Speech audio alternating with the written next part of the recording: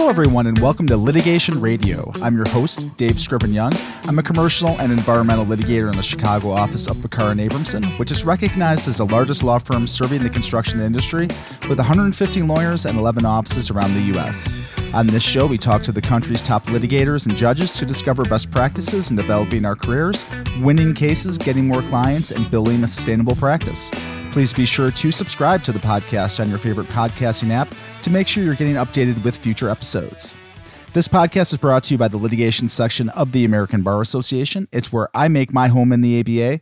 The litigation section provides litigators of all practice areas the resources we need to be successful advocates for our clients. Learn more at ambar.org/litigation. According to studies, the U.S. criminal justice system currently holds almost 2 million people, with most of those in local jails awaiting trial. But American prisons and jails can be dangerous. They can be understaffed and overpopulated. And because of inadequate supervision, people in our prisons and jails are exposed to violence, including sexual violence. To discuss what can be done and about prisoners' rights generally, I'm happy to welcome Hernandez Stroud to the show. Hernandez is a counsel in the justice program of the Brennan Center for Justice at New York University School of Law. An authority on prisons and jails, correctional oversight, and constitutional law, he researches the scope of the federal government's power to fashion structural and systemic reforms that prevent and remedy the failure of state and local criminal justice institutions in observing the rights of the incarcerated under the U.S. Constitution. He also drafts and spearheads federal criminal legal and policy reforms. He currently holds adjunct professorships at both Columbia University and the New York University School of Law, teaching graduate, law, and medical students. Hernandez, welcome to the show. Thank you, Dave, for having me. Pleasure to be here. Well, let's talk about your background a little bit. Some things that I did not mention from your bio is that you're a first-generation college graduate, obviously going to law school from the Washington and Lee University School of Law. Tell us a little bit about kind of your family background, what it was like being a first-generation college grad. Obviously, you may not have had anyone in your family go to law school. So what was that like? Thank you for that question. So you're absolutely right that I am a first-generation college graduate. So I not only didn't have anyone who in my family had gone to law school, but I didn't have anyone in my family who had gone to college. And that had several implications for me. I didn't really know what college would be like. I didn't know how to study for college. I, at the time, had no clue how high school had or hadn't prepared me for the rigors of college. And so figuring out college, how to study, how to deal with failures, how to balance my time, were all new enterprises for me. And so with the help of friends and some mentors, I learned through the process of trial and error how to really do a good job in college and how to study and how to balance my time. And so I was involved in organizations like student government and the band. The trumpet had been, from the time I was in fifth grade, a very important part of my life. And I remember when neighbors would complain about hearing the trumpet from their houses, and it was because I was practicing. And that was the first thing in my life where I sort of really committed myself and learned that you can do something and through the process of repetition, succeed eventually. And so that life lesson and those skills translated or I applied them in other contexts like academics. And so by the time I had arrived at college, I was a principal trumpet in our orchestra for all 4 years of college. And that's, as a non-music major, I majored in history. And more importantly, I applied those same lessons of approaching the trumpet to my academic studies. That's really interesting. So what tips might you have for kind of a first generation college student or law student who's, going into this school for the first time and not having any background at all in this? I actually struggled in law school with legal writing. I think that I was a pretty good writer before law school. I had excelled in college and had just graduated prior to law school from the University of Pennsylvania with a master's degree in education policy. So, I thought myself heading to law school, a pretty decent student, pretty good writer, but legal writing is so different from other sorts of writing that you might do in other graduate settings. And I, for better or for worse, didn't have a great legal writing instructor my first year. And so understanding eventually how important writing was to succeeding in law school, I found myself going to other professors to really learn legal writing. But I guess my advice would be not being afraid to ask for help. I, early on in college, was somewhat reluctant to admit to a professor that, I was struggling, or that I didn't quite get something. But I found that through admitting that I didn't know something and to that end, understanding that it was okay to ask for help, that was probably the biggest lesson that I learned. And I think relatedly, understanding that you can learn a lot from your peers. When I would see other people studying and understanding and slowly understanding how it is that they were succeeding, I would ask, well, how is it that you're studying? And so I would look at my own study skills or the lack thereof and try to mimic what they were doing. So I looked at what other people who were succeeding were doing and started to deploy those same tactics in my own approach to college and in law school.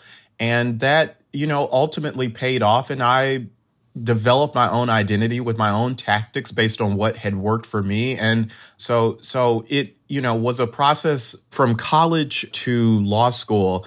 It really was a process of trial and error to determine how best to succeed.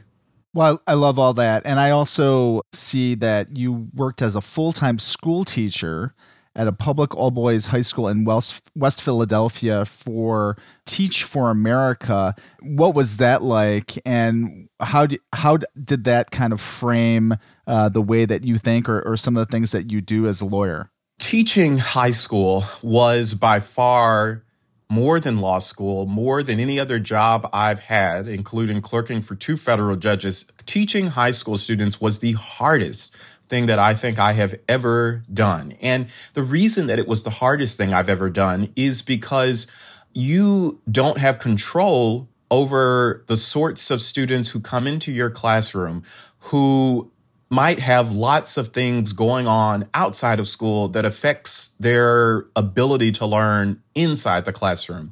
I had students who were taking care of siblings, were holding full-time jobs, who were themselves in many ways more adult than I was. At that time, I was 21, 22 years old and had just graduated college. And I went to college in Alabama. So I was in Philadelphia, as you mentioned, and that was very different for me.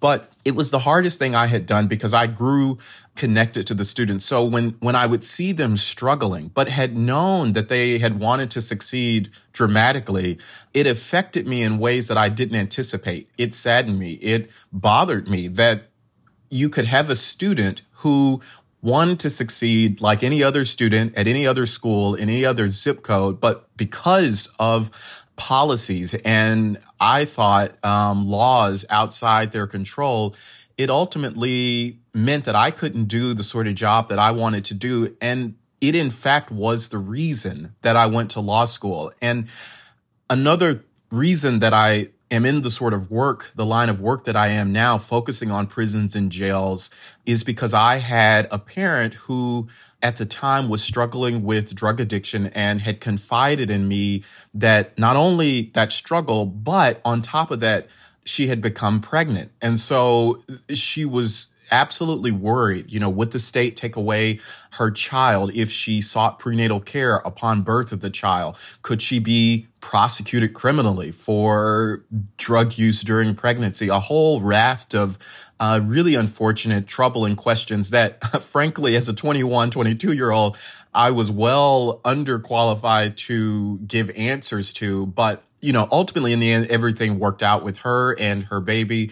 But those questions, that idea that, someone could be prosecuted for drug use during pregnancy. I really wanted to study that. And so I looked at that issue in law school, and that was actually the basis of what I did after law school, which was a fellowship at Yale Law School where I was researching and writing about the legal implications of drug use during pregnancy. Got it. All right. Well, let's focus our attention now kind of on the prison and jail question. I come at this topic from a civil litigator's perspective, which means I don't really have a lot of experience with prisons or jails, except for the fact that when I was a summer associate at a large law firm, we did a tour at our local jail, Cook County Jail. And I knew from that moment, like walking into the jail, that I did not want to be a criminal attorney and never wanted to have to visit the jail again. So that's the perspective that I'm coming from. And I think probably a lot of our listeners are coming from that perspective as well. And so my question is, prison is supposed to be hard, right? It's supposed to be a hard time.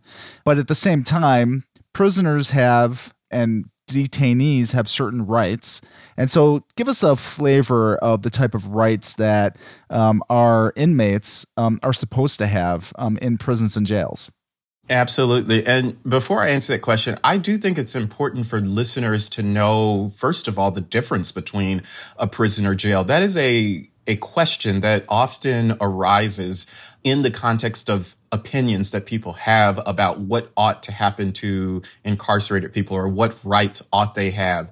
So a prison is a place for people who've been sentenced to over a year's worth of incarceration.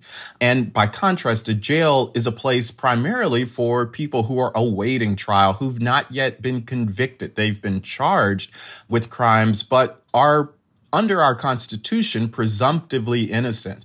In our constitutional scheme presumes people innocent until proven guilty. So most people in jail have not been convicted of crimes and are simply too poor to afford bail. So to answer your actual question about the sort of rights that people behind bars have, so people behind bars do retain constitutional protections, and a lot of litigation around prisoners' rights stems from the Eighth Amendment's prohibition against cruel and unusual punishment. And that is something, the use of which began happening around the 1960s, the 1970s. Courts began applying that legal principle to prison conditions. Not only that, the First Amendment is also a source of rights for people behind bars, whether in terms of religious practice and the freedom to be able to practice religion. Before that, though, prisoners really had no rights.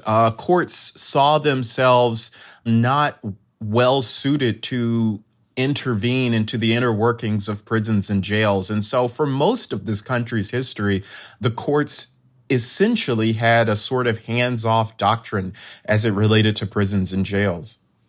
Well, let's talk about maybe a bad example, which is, I know that you've done some work on Rikers Island in New York. What are some of the problems that they've had in terms of, not allowing or not providing constitutional protections to their inmates? Rikers Island has for decades struggled to be a humane institution. Part of the problem, and I might say the primary problem, is the overcrowding. And back in the 1970s and even 60s, what you saw across the country was the enactment of tough on crime laws, mandatory minimums, which meant essentially that judges were robbed of discretion and necessarily had to impose a minimum amount of prison time for certain offenses. And so the effect of those laws was essentially the ushering in of what a lot of scholars called mass incarceration. And so prisons and jails, including Rikers Island, began to see many, many more people beyond what design capacity permitted. And so as it was then, as it is today, Rikers was overcrowded. It's overcrowded today. And that has many implications, as you mentioned in your intro. So, for example, the staffing. If you don't have enough staff to supervise as many people as you have behind bars, that problem of understaffing or inadequate staffing can lead to violence. It can lead to suicide. It can lead to drug overdoses. Many deaths could be prevented if there were less people behind bars. And so the place that I work at, the Brennan Center for Justice, did a study a few years ago that really tried to look at how many people are behind bars who pose no public safety risk to society. And what we found was that there are 40% of people who are behind U.S. bars that pose no public safety threat. And so there are a considerable number of people, in other words, who are behind bars who could be freely released without any impact on public safety. And so part of the problem is, as I mentioned, the number of people that you have behind bars, and that just has a number of ripple effects. So staffing, it affects the ability of prisoners to receive adequate medical care. Doctors are stretched thin to the extent that there are enough doctors. So that the overcrowding, though, is really the nub of the problem behind most correctional facilities in this country that are struggling to function as humane institutions. There was also a study that I thought was interesting or an article that said, there's this obvious human rights component where you want to make sure that your inmates are safe, that their constitutional rights are protected, but also from a public safety aspect. This article was saying that bad prison conditions actually make us less safe in the public, because essentially you're, dehumanizing these folks, and they're more apt to commit crimes after they're released as a result of these conditions. I thought that was pretty interesting. That is absolutely right. Unfortunately, researchers have this term called criminogenic, which means that people are more likely, because they've been introduced into a prison or jail justice involvement, to commit more crimes than they would have been otherwise. And so that's absolutely right, that our inability to operate prisons in a safe and humane way really does mean that people are not being rehabilitated behind bars. One of the theories behind American punishment is the concept of rehabilitation.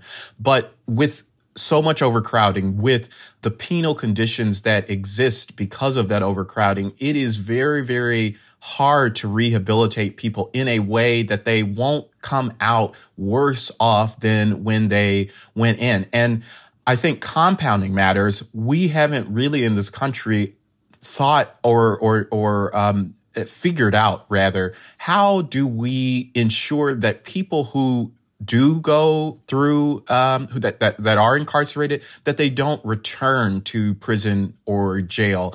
Recidivism is the way that researchers call that phenomenon, and it is a troubling problem, and it's something that if we could figure out, we could really get a handle on our mass incarceration crisis. And recidivism is, I'm sure, something that we've been kind of thinking about for a long time and have never been able to figure it out.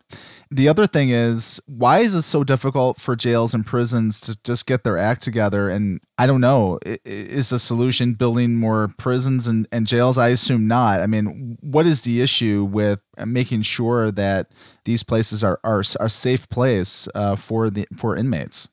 Sure. I think that that's a very good question, and question that a lot of people are really struggling with. I think part of it has to do with just a very basic fact that prison jail administration are complex, complicated tasks. There are a number of factors that go into running a prison or jail. I think the funding, for example, how much funding a prison or jail gets from its legislature has a direct effect on the quality of life behind bars. And not only the quality of life behind bars, but also the ability of prison administrators, jail operators to run a place that's humane, that hopefully can even be rehabilitative.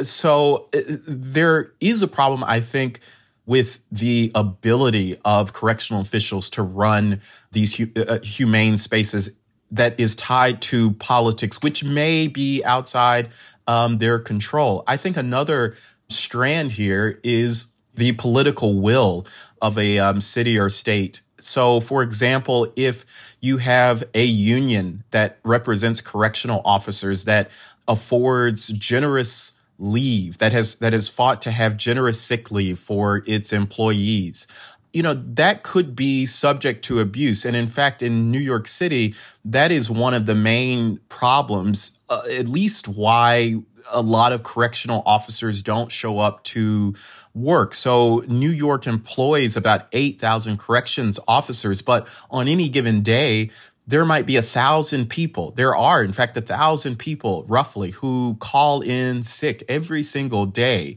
And there is absolutely nothing that a correctional operator can do to stop that. And it's because of the sorts of policies that have been agreed to by the city, negotiated in concert with the correction union, that permit this policy to thrive. Suffice it to say, it's a very complex thing to run a prison or jail. There are some factors that might be outside of the ability of a correctional leader. And there are also things that politically might be complicated that deal with or that interface with the operation of a prison or jail. Well, that's really interesting. I know that you've written extensively on one possible solution to this problem, which is a possible receivership for a jail, and why, Rikers Island specifically might be a candidate for a receivership. And this seems to be a solution that could come into play where the political situation has failed, where funding has failed, or, as you said, maybe a union contract has led to certain failures. And so let's talk a little bit about what a receivership is and how that might apply to jail specifically. So a receivership is a court device that strips the government of control of a public institution like a prison, like a jail, and substitutes political leaders with a neutral court-appointed expert at management. It's a stopgap. It's not meant to be permanent. It's designed to be temporary.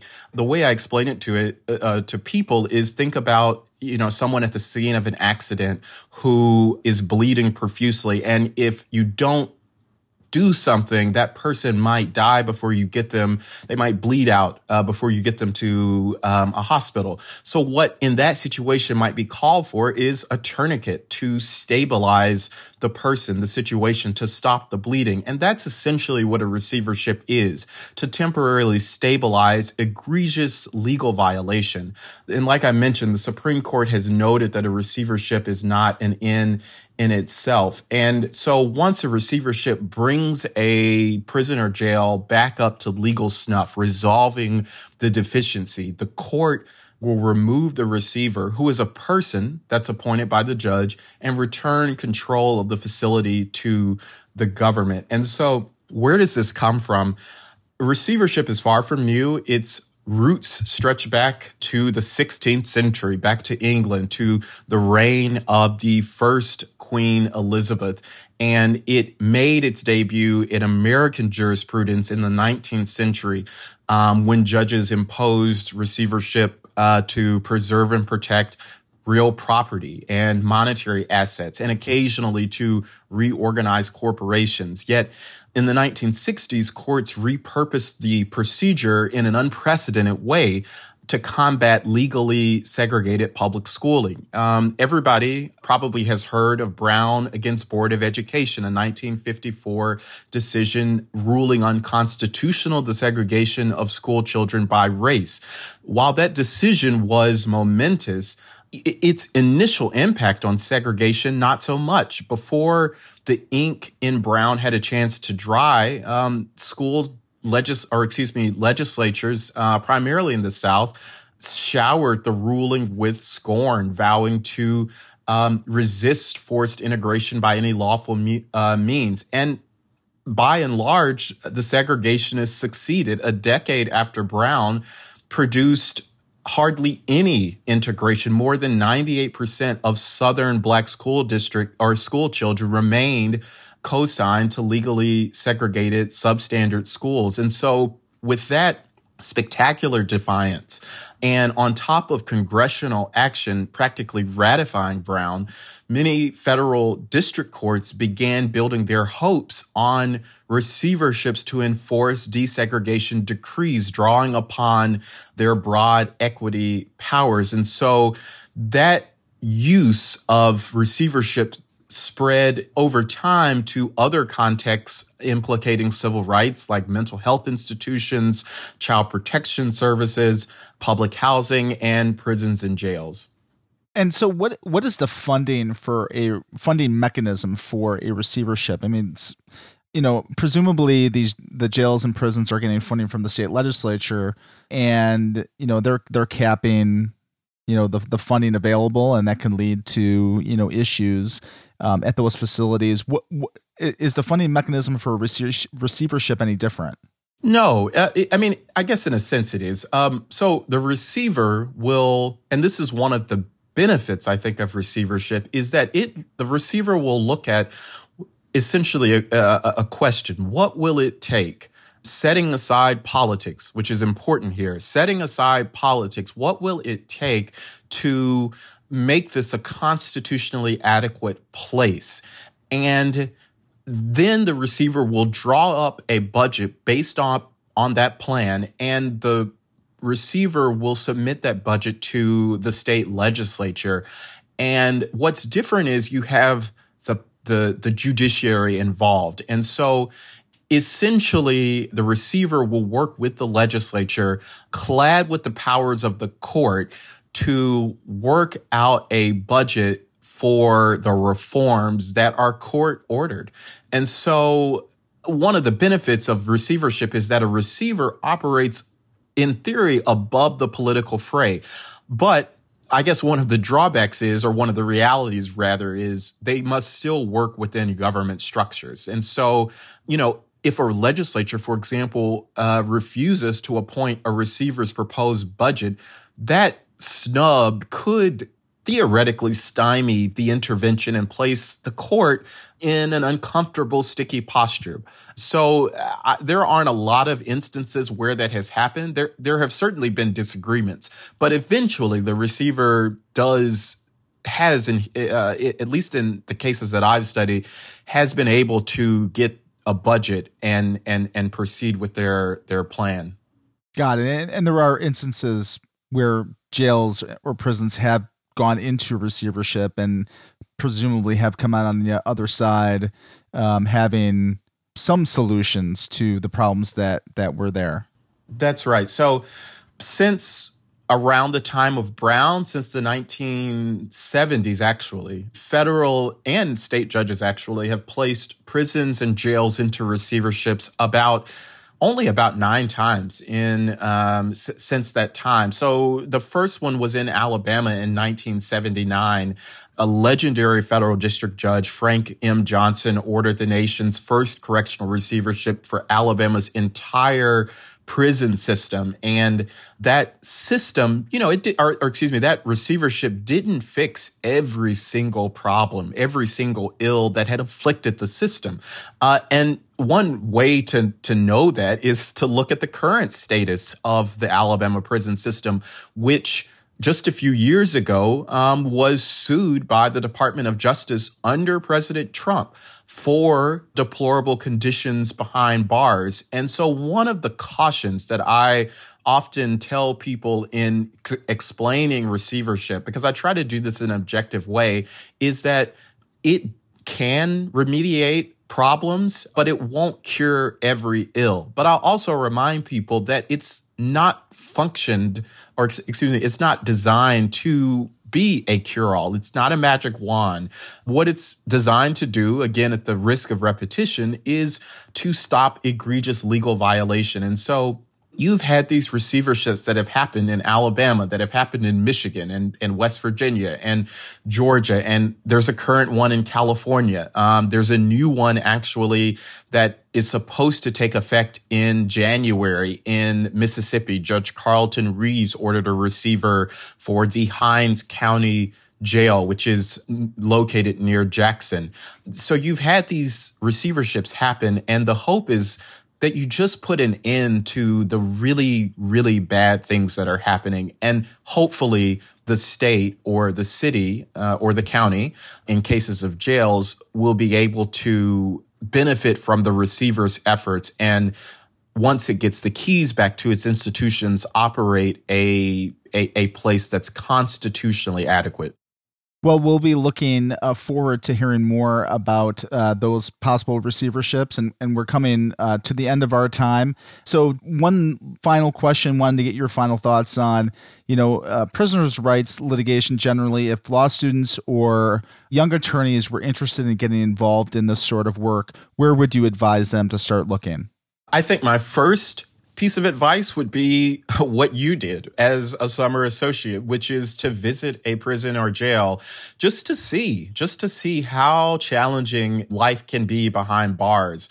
I think beyond that, there are multiple opportunities to get involved in litigation in prisoners' rights. I think people at large defense firms take on matters pro bono.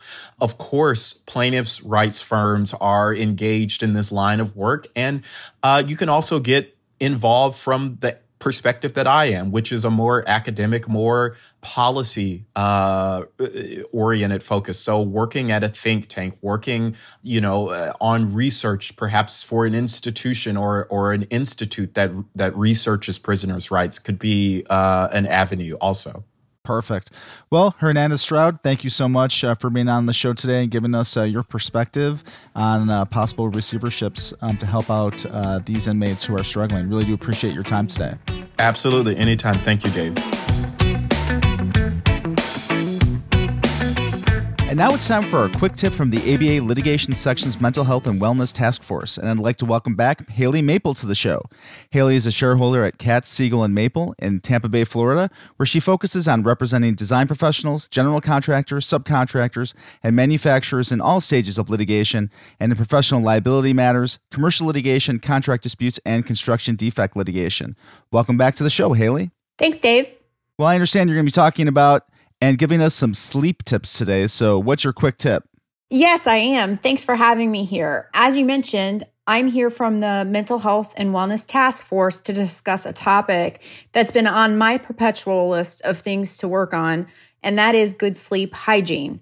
As someone who was actually kicked out of preschool for reading instead of taking naps many decades ago, sleep is an issue that still troubles me now, but I am working on hard like many other attorneys. My doctors, studies, literature, and medical research all tell me what all of us seem to know, and that is sleep is vital to both physical and mental health. Studies include those from Northwestern, Mayo Clinic, and even a bunch of resources, believe it or not, from the CDC, which you can find on their website. Focusing on the mental health piece of good sleep hygiene, it's true that bad sleep causes more than mere grumpiness. Lack of proper sleep and lack of enough sleep increases anxiety and depression, decreases attention spans and the ability to cope with even minor stressors, and results in brain fog and difficulty with emotional processing. This information is found throughout literature, including the ones that I mentioned earlier today, and my own experiences with my own doctors. What's worse, poor sleep hygiene can result in a perpetual loop that many of us know too well. We're stressed and we're tired, but we can't sleep because we're stressed. Then we stress about not being able to sleep, which results in being sleep deprived, and the cycle continues. But we're here to talk about creating new habits and breaking that cycle. Sleep hygiene is the methods that we use in order to create good sleep habits to help us. There are many tools and good habits to form. Most importantly, medical professionals and literature discuss the importance of developing a bedtime routine that includes time away from screens and generally a budgeted amount of time for slowing down. For me, that's about 30 minutes. That routine will signal to your body it's time for bed and can include various strategies like light yoga or stretching, a hot bath, dimming your lights, or a cup of hot decaf tea. Having a set wake-up time will help develop a nighttime routine because your body gets used to being on this schedule. Luckily, many resources from books to accredited yoga teachers online can help you develop great bedtime stretching and light yoga routines that anyone can do, even in the comfort of your own bed. Additionally, make sure and don't suffer too long. If you've been laying in bed and cannot turn off your mind after about 20 minutes, then get up, walk to another room, go, try again with some light stretching, read, or simply calmly sit in a dark room before going back and trying again. For me, writing a list of things that are running through my head helps me fall asleep if I am struggling, because then I don't stress that I'm going to forget about all these things. I actually keep a little notebook by my bed so that a small worry, like did I send a particular email, doesn't get stuck in my head on a loop, keeping me from getting the sleep that I know that I need. As a kid, my mom taught me to lay back and envision each thing that was worrying me floating away in a bubble into the sky. My dad taught me that while lying in bed, I should think about each part of my body, starting from the tips of my toes, and tell myself to relax. This would sound in my head like saying things, feet relax, ankles relax, shins relax, and so on, moving up my body. And I would feel the tension in my muscles just calm down. Now I know that I was actually learning how to meditate from my parents many decades ago before meditation was all the rage, but it really does help. And it's a very powerful sleep hygiene tool. You can find information about all of these things and all of these tools in various resources online, including the National Healthy Sleep Awareness Project, the American Sleep Association. And if you're concerned that you actually have a sleep disorder, you should definitely talk to your doctor, who can conduct studies to see if you have something that should be discussed further with medical professionals. And of course, always feel confident and comfortable talking to trusted mental health professionals about anything that concerns you, including sleep. That's all I've got for you today, Dave. Great. Well, thanks, Haley. Really appreciate the tips, and really thought it was interesting, your tip on the meditation piece of it, because I think it's really going to help us relax at night. So thanks a lot for being here today. Thanks for having me. Well, that's all we have for our show today, and I'd love to hear your thoughts about today's episode. If you have comments or a question you'd like for me to answer on an upcoming show, you can email me at dscrivenyoung without the hyphen @gmail.com and connect with me on social. I'm @AttorneyDSY on LinkedIn, Instagram, Twitter, and Facebook. You can also connect with the ABA litigation section on those platforms as well.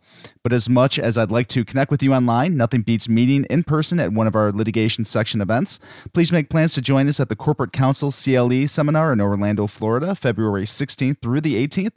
This seminar brings together in-house and outside counsel to learn, network, and share expertise about the unique challenges they face in representing corporations of all types. It's designed by and for general counsel and their outside law firms. So to find out more and for registration information, please go to ambart.org/corporate counsel.